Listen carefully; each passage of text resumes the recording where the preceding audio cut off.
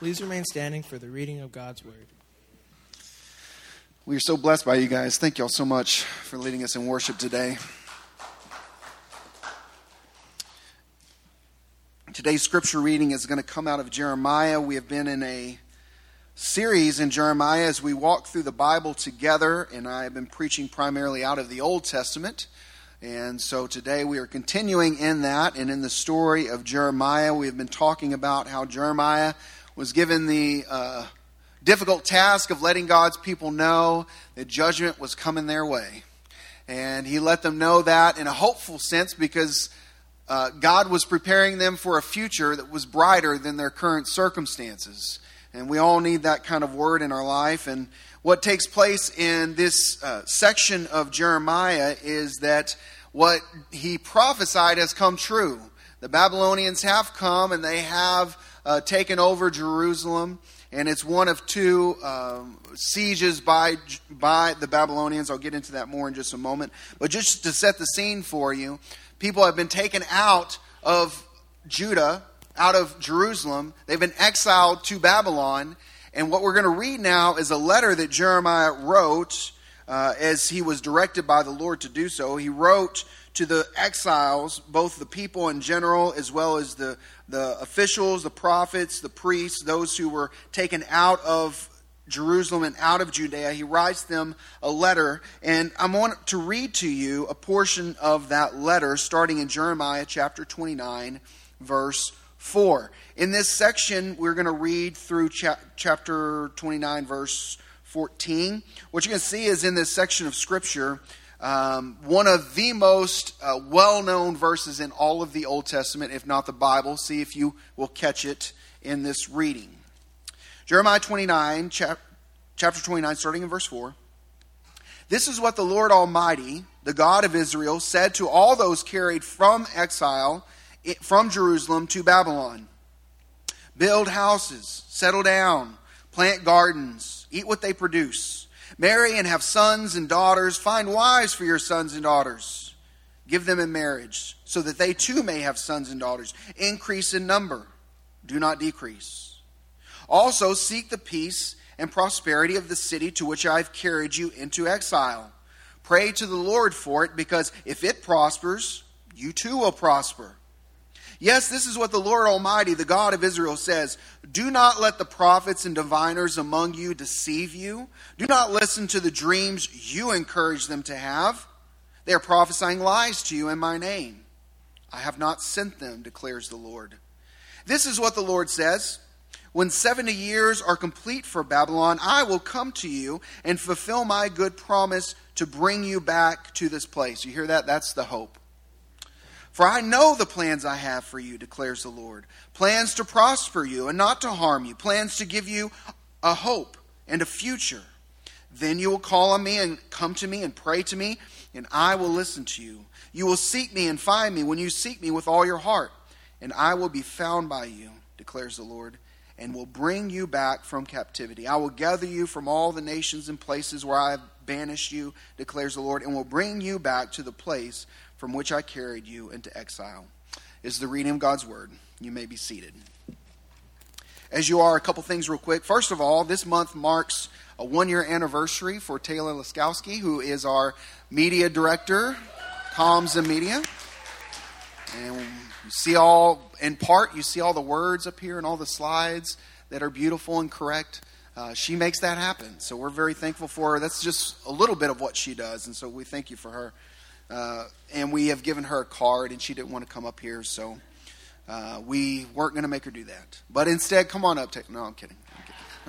She's like, I quit. I don't want to do this. I've been talking to you guys about a men's retreat. We had to shift gears on that and plan to do something closer to home.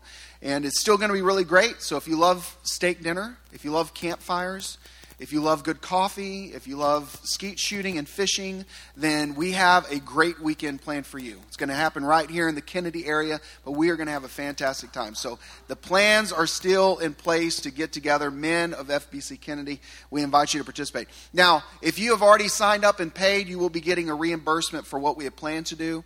For this, if you can come for both Friday night and half of Saturday, the cost is going to be $40. That'll cover all your food and some door prizes and supplies and all of that. If you can just come Friday night or you can just come Saturday, the cost will be $20 for either one. All right. If you want to participate on your connection card, if you'll just put your name and number and write on the back of it, men's retreat, or you can write it on the front somewhere where I can see it, I'll mark you down. But I do kind of need to know by the end of the day tomorrow. So end of the day Monday, let me know if you can make it. And if you can, I'll make sure we have all the supplies. And I'm going to be getting out a detailed calendar, a detailed schedule to everyone who is going to participate, so you will know what's going on, okay? A couple more real quick things. We don't have Kingdom Kids today because today we are observing the Lord's Supper. And when we observe the Lord's Supper, we always want the kiddos in here. For those who have been baptized, they can partake in the Lord's Supper. For those who have not yet been baptized, they get to sit and learn and observe what the Lord's Supper is all about. So it's an important Sunday for us to do that. And so we do have extra folders in the back if parents need something for the kiddos. I know, like for mine, even though they're drawing or writing or whatever, they're also listening to everything. But it kind of keeps their hands busy. So if you need something, back here where the lamp is in the back corner of the sanctuary, you can find those folders in a basket. Okay, I think that's it for the announcements. We're going to dive into a well-known portion of Scripture. Did you catch the famous verse out of the Old Testament, out of Jeremiah 29? Did you hear it? Verse 11, "For I know the plans I have for you, declares the Lord."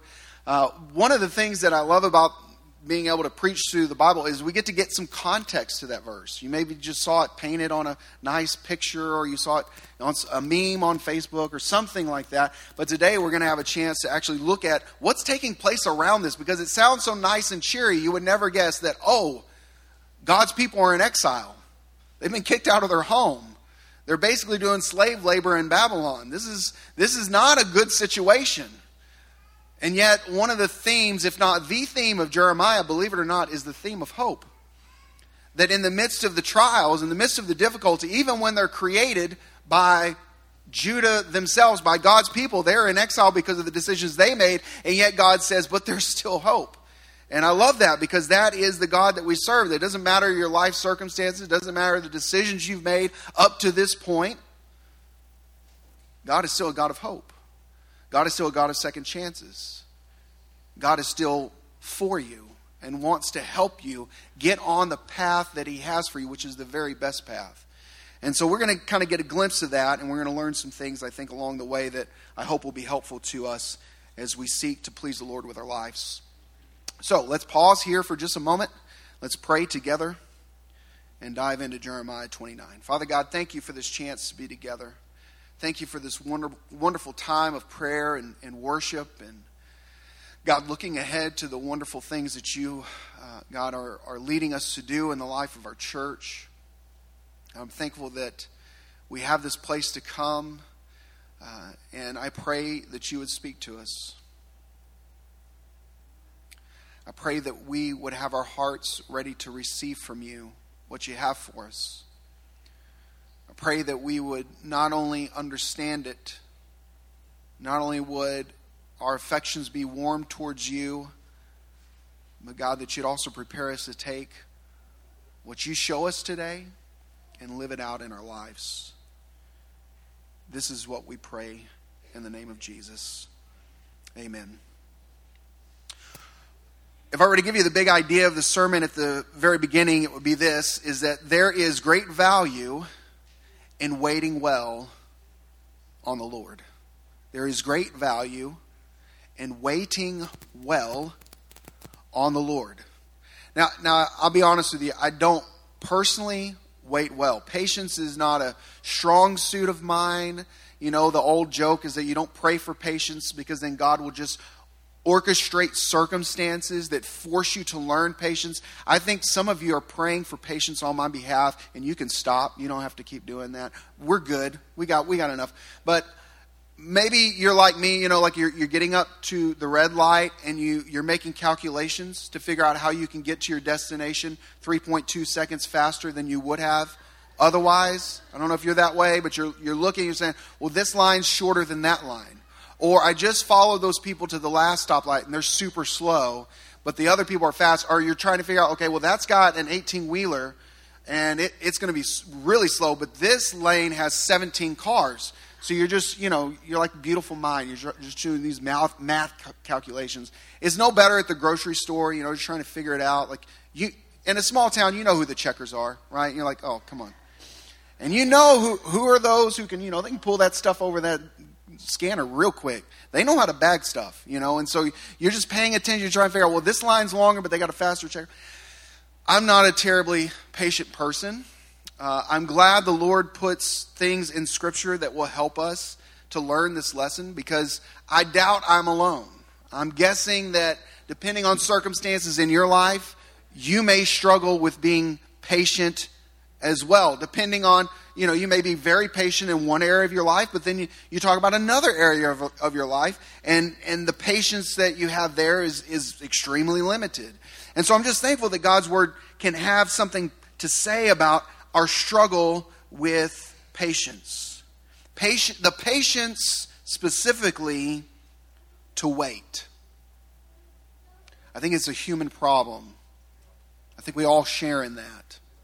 I think that's what made Israel or in this case Judah, because remember the kingdoms had already been divided.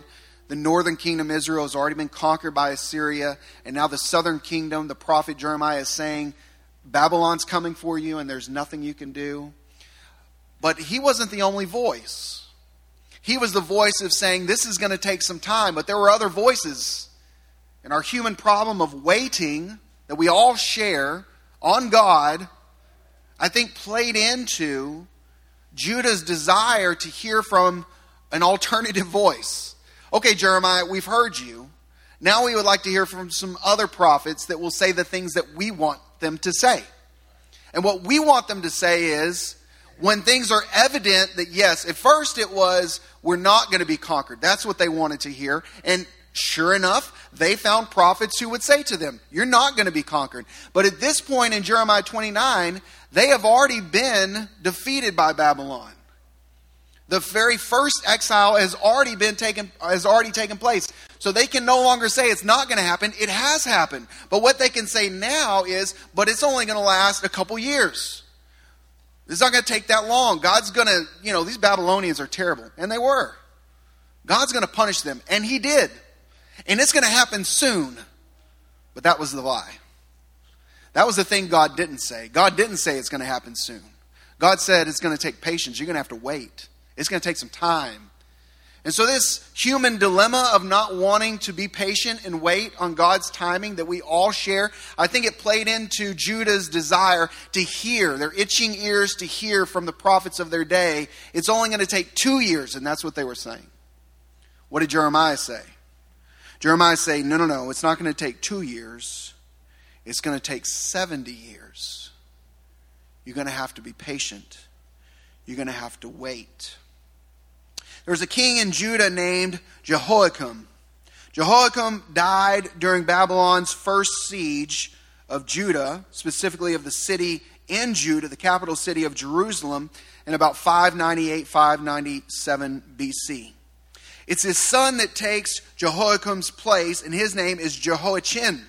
Jehoiachin took the place of his father after his father had died in that siege in 598-597 BC. He immediately surrenders to the Babylonians and to the Babylonian king Nebuchadnezzar.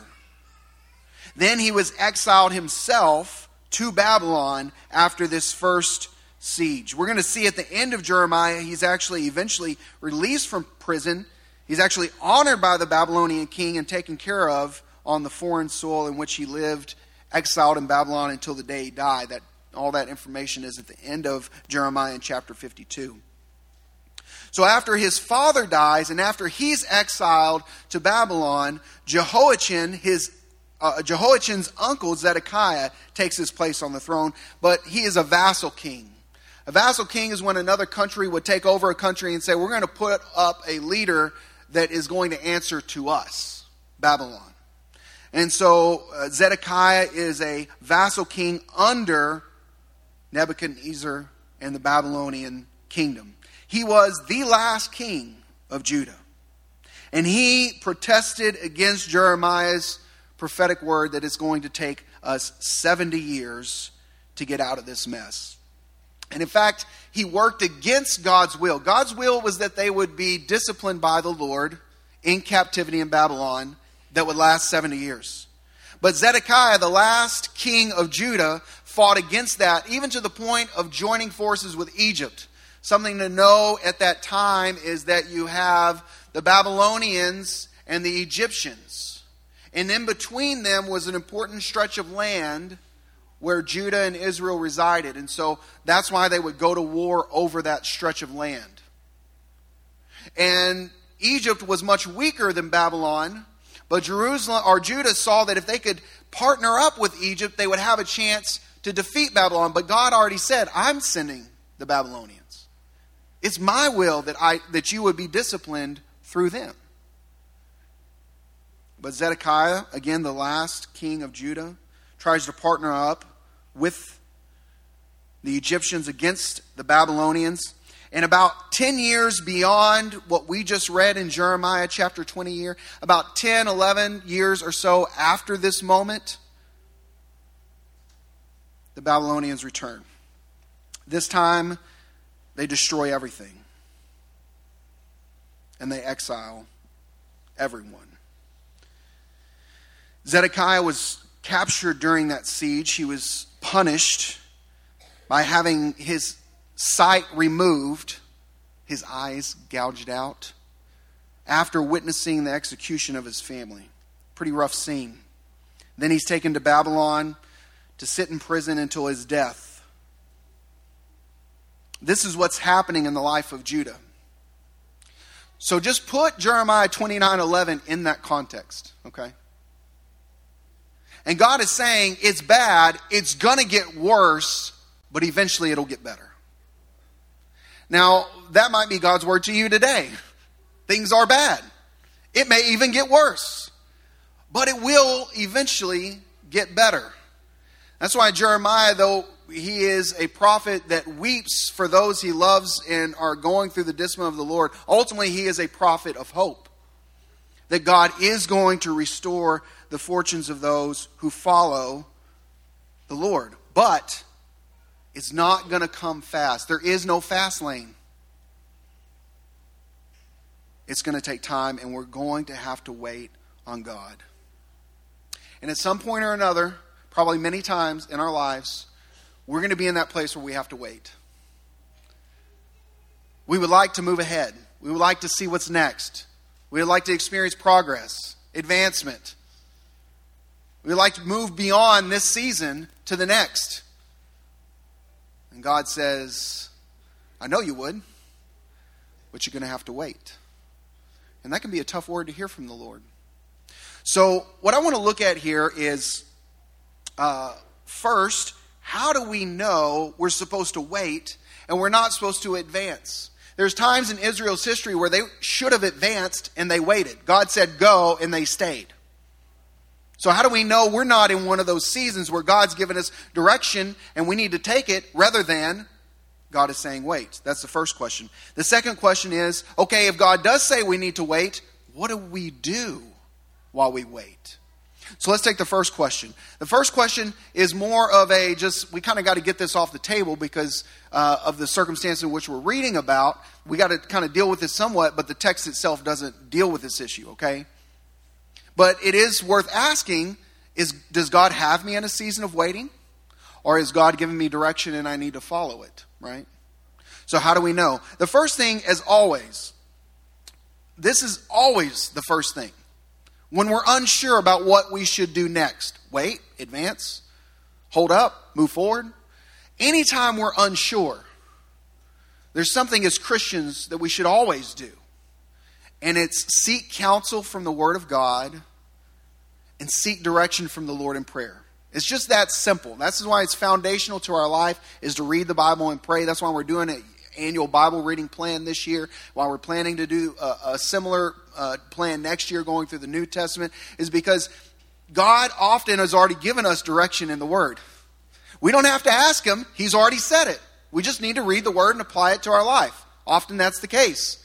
Sometimes in the Word of God, we aren't sure, even after reading it. And so what do? We seek the Lord's direction to understand how to apply what we read in Scripture. So that's the first thing we do, is we read God's Word and we pray. Is this a time to wait? Is this a time to move ahead? But maybe it's still a little cloudy after we seek the Lord in Scripture and prayer. What can we do next? We can seek godly counsel, and the Bible encourages us to do that. Find those that we believe are faithful unto God. They know the Scripture. They're people of prayer. Let me go and take counsel from them. Let me see what they have to say. Let me visit with them and see if God will speak to me through their words. So after that, hopefully there comes some clarity. And what we want to ask is this. If God is calling us to wait, how do we wait faithfully?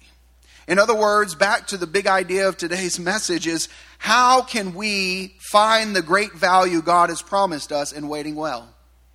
How do we wait well? I think there's 6 ways, and I'm going to have to kind of go a little fast here, so just kind of hang in there with me. I guess that's a little ironic to talk about waiting and then talk super fast. Sorry. I just realized that. My bad. Maybe I'll just slow down, and if I don't get to all 6, we'll just pick up on it next week, maybe? Okay. 6 ways that we find in this story of Jeremiah. 6 things to do so that when we wait, we can wait faithfully. What we're going to find is, in this first little section that we read earlier, we're going to find words like build, settle, plant, eat, get married, have kids, encourage your kids to get married so they can have kids, seek the Lord, seek good for others. Here's the thing that I want to point out first. The first thing is to understand that when God calls us to wait, it's not passive waiting, it's active waiting. He doesn't want us to just sit on our hands and do absolutely nothing. There's some things He does want us to do while we wait, which is a good thing because we naturally kind of want to do something. And we'll run off and sometimes do the wrong things. But there are some right things that we can do while we are waiting on God. So we're not talking about passive waiting. We're talking about active waiting. Look with me in verse 5 of Jeremiah 29. Through the prophet Jeremiah, God says to His people, Judah, who are in Babylon, exiled from their home, you need to build new homes, build houses. You need to settle down. You need to literally plant roots, plant gardens. You need to stick around. Have you ever planted something? Does it grow the next day? Do you see fruit right away? Do you see those vegetables popping up? No, it takes time, doesn't it? He says, plant those gardens and eat what they produce. Marry and have kids. That doesn't happen quickly, does it? Find wives for your sons and daughters, which is what they did back in the day. Give your daughters in marriage so that they may have sons and daughters.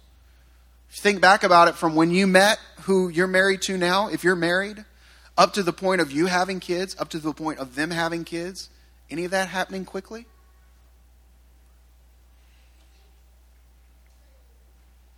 He says, increase in number. Do not decrease.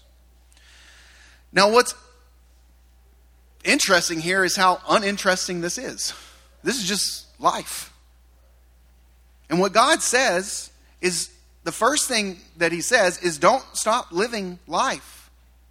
As you're waiting on God, fulfill the basics of the life that God has given you.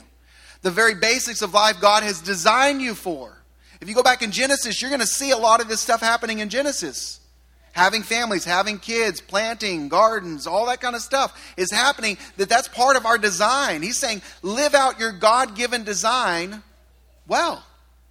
That's your active waiting, is do the basics that God has given you to do. Do them unto God. Do them well. Be fruitful. So waiting on God isn't antithetical to being productive. They're not opposites. It's not passive waiting. It's active waiting. So don't stop living your life as God is calling you to wait. Do the basic things He's called you to do and do them well. Second thing Second thing that we find when it comes to waiting well, you'll see in verse 7. God here says, also seek the peace and prosperity of the city to which I have carried you into exile. Pray to the Lord for it, because if it prospers, you too will prosper. Sometimes when God calls us to wait, we can become very self-focused, self-absorbed. We're just thinking about us all the time. That's where our mind drifts.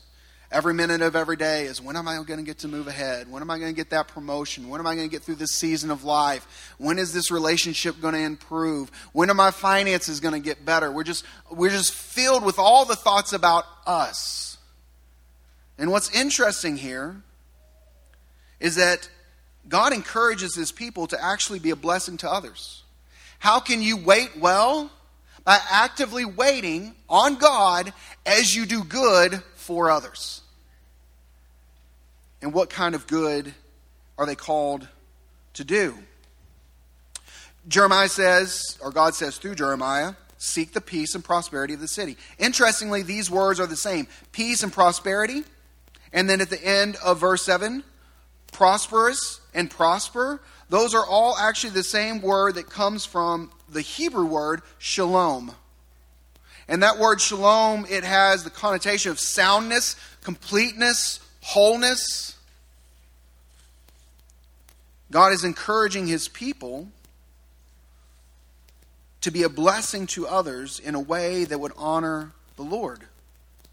So how do we wait well in that season of waiting? One of the best things we can do is get our eyes off ourselves and look around and ask God, who do you want me to bless today?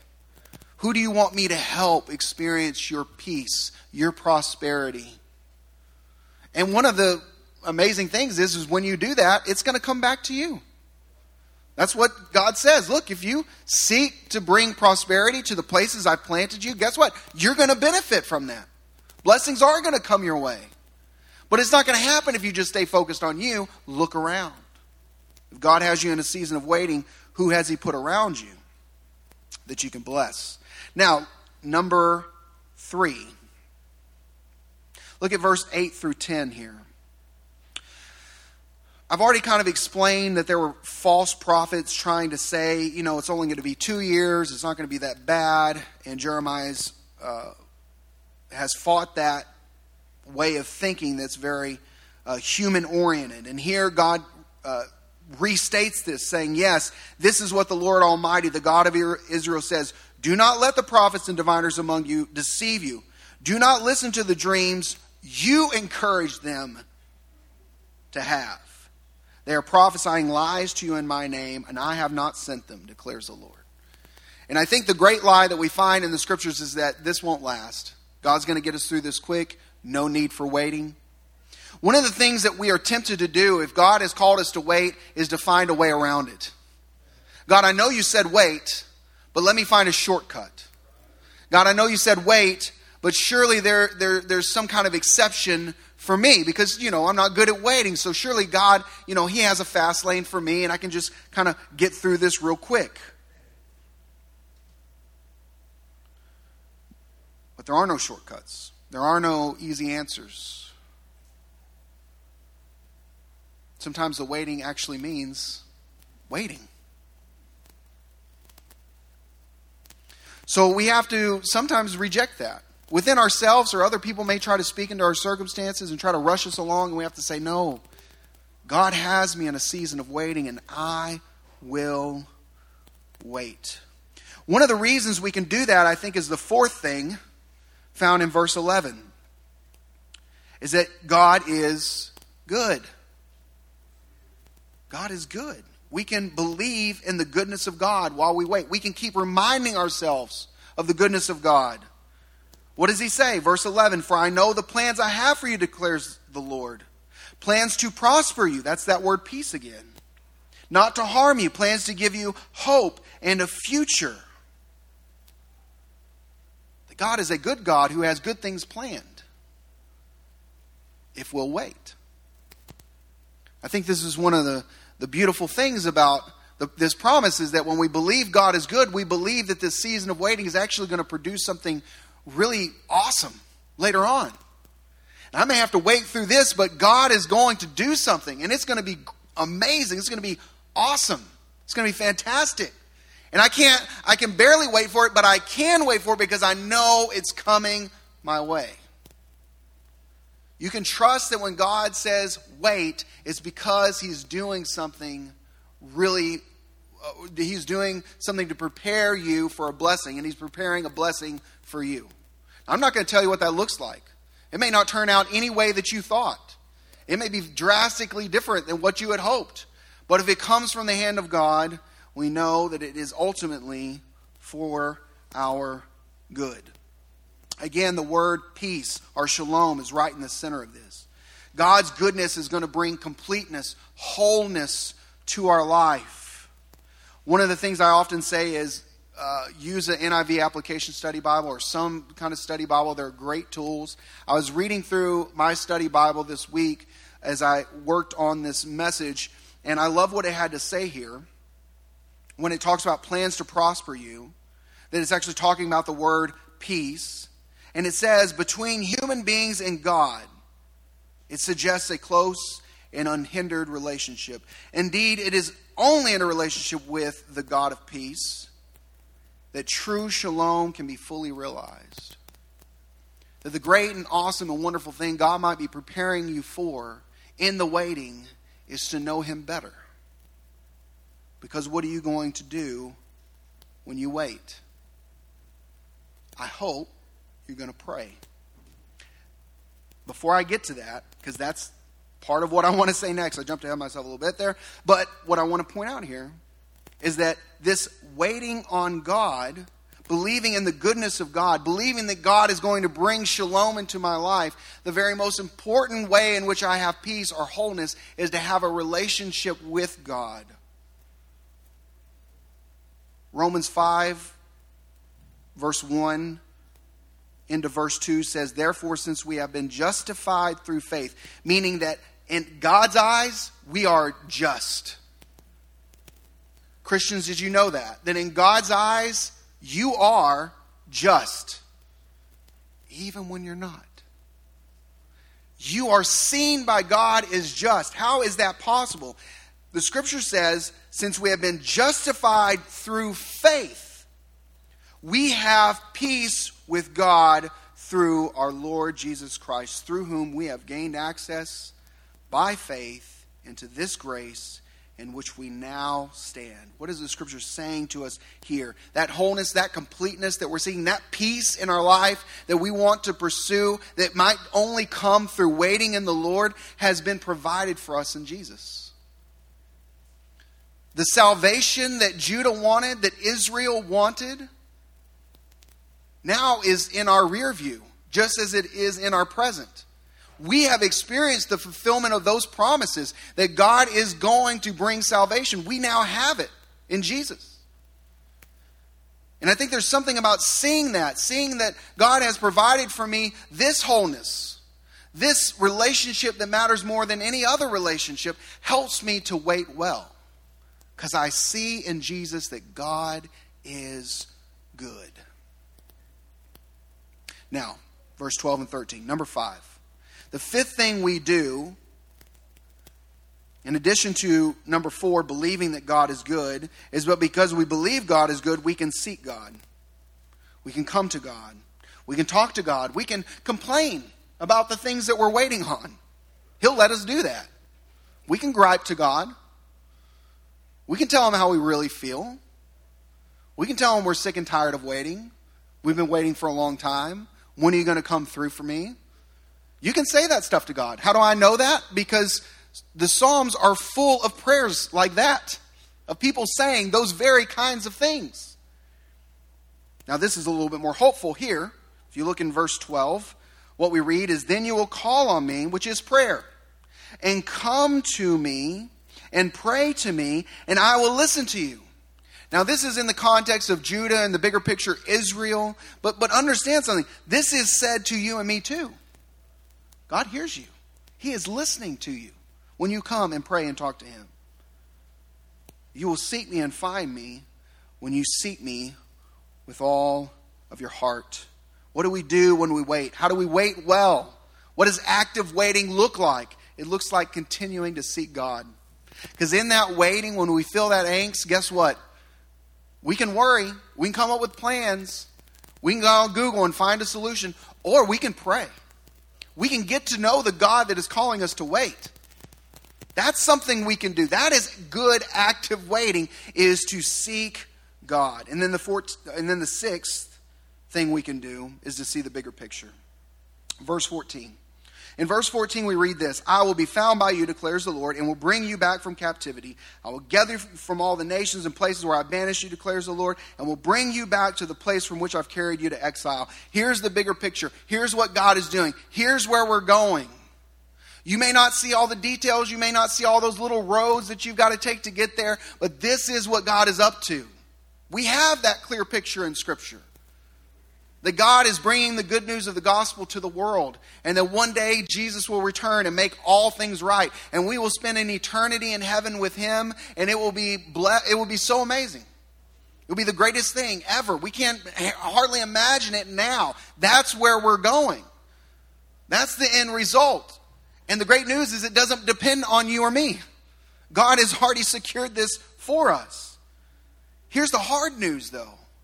Those that heard those words would not experience that in their lifetime.